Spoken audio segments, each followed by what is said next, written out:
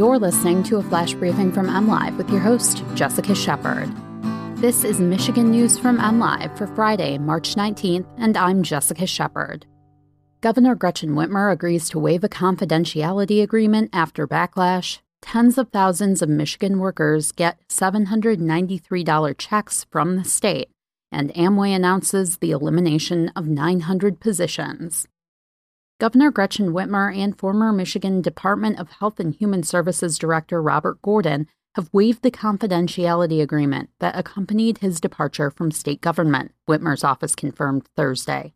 Gordon, who led the department through the first 10 months of the pandemic, suddenly departed in January.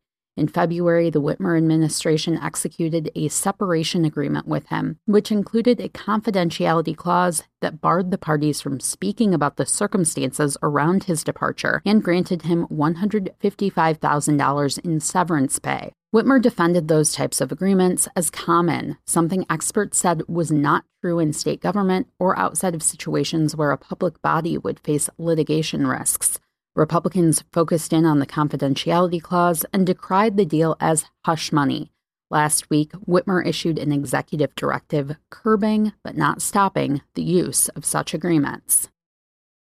More than 55,000 people working in entertainment, recreation, and indoor food service venues were mailed $793 grant payments this week. Governor Gretchen Whitmer announced Thursday the assistance grants were made through the Michigan Restaurant and Lodging Association Educational Foundation's Employee Assistance Grants Program. Whitmer signed a $45 million bipartisan budget that supports the grant program in late 2020.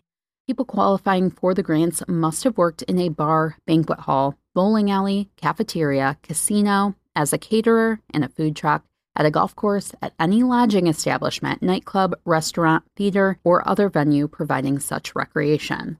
In December 2019, Michigan had 434,000 leisure and hospitality employees. As of December 2020, there were 229,000, a drop of more than 200,000 jobs. Applications for the program were processed earlier this year, and applicants were notified of their approval or denial.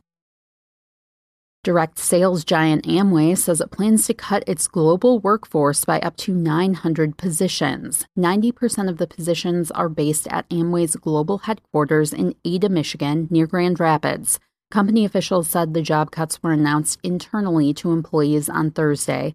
According to a memo to employees, a voluntary layoff is being offered to eligible employees. It is reported to include financial and healthcare benefits, although specifics weren't released publicly. Any necessary involuntary layoffs would be considered at some point after that, the company said. According to Amway, the CEO refused to take part in media interviews about the job cuts. You can always find the latest Michigan news by visiting mlive.com and make sure to follow us on Facebook and Twitter. We'll be back here Monday with more Michigan news from MLive. Thanks for listening and have a great weekend.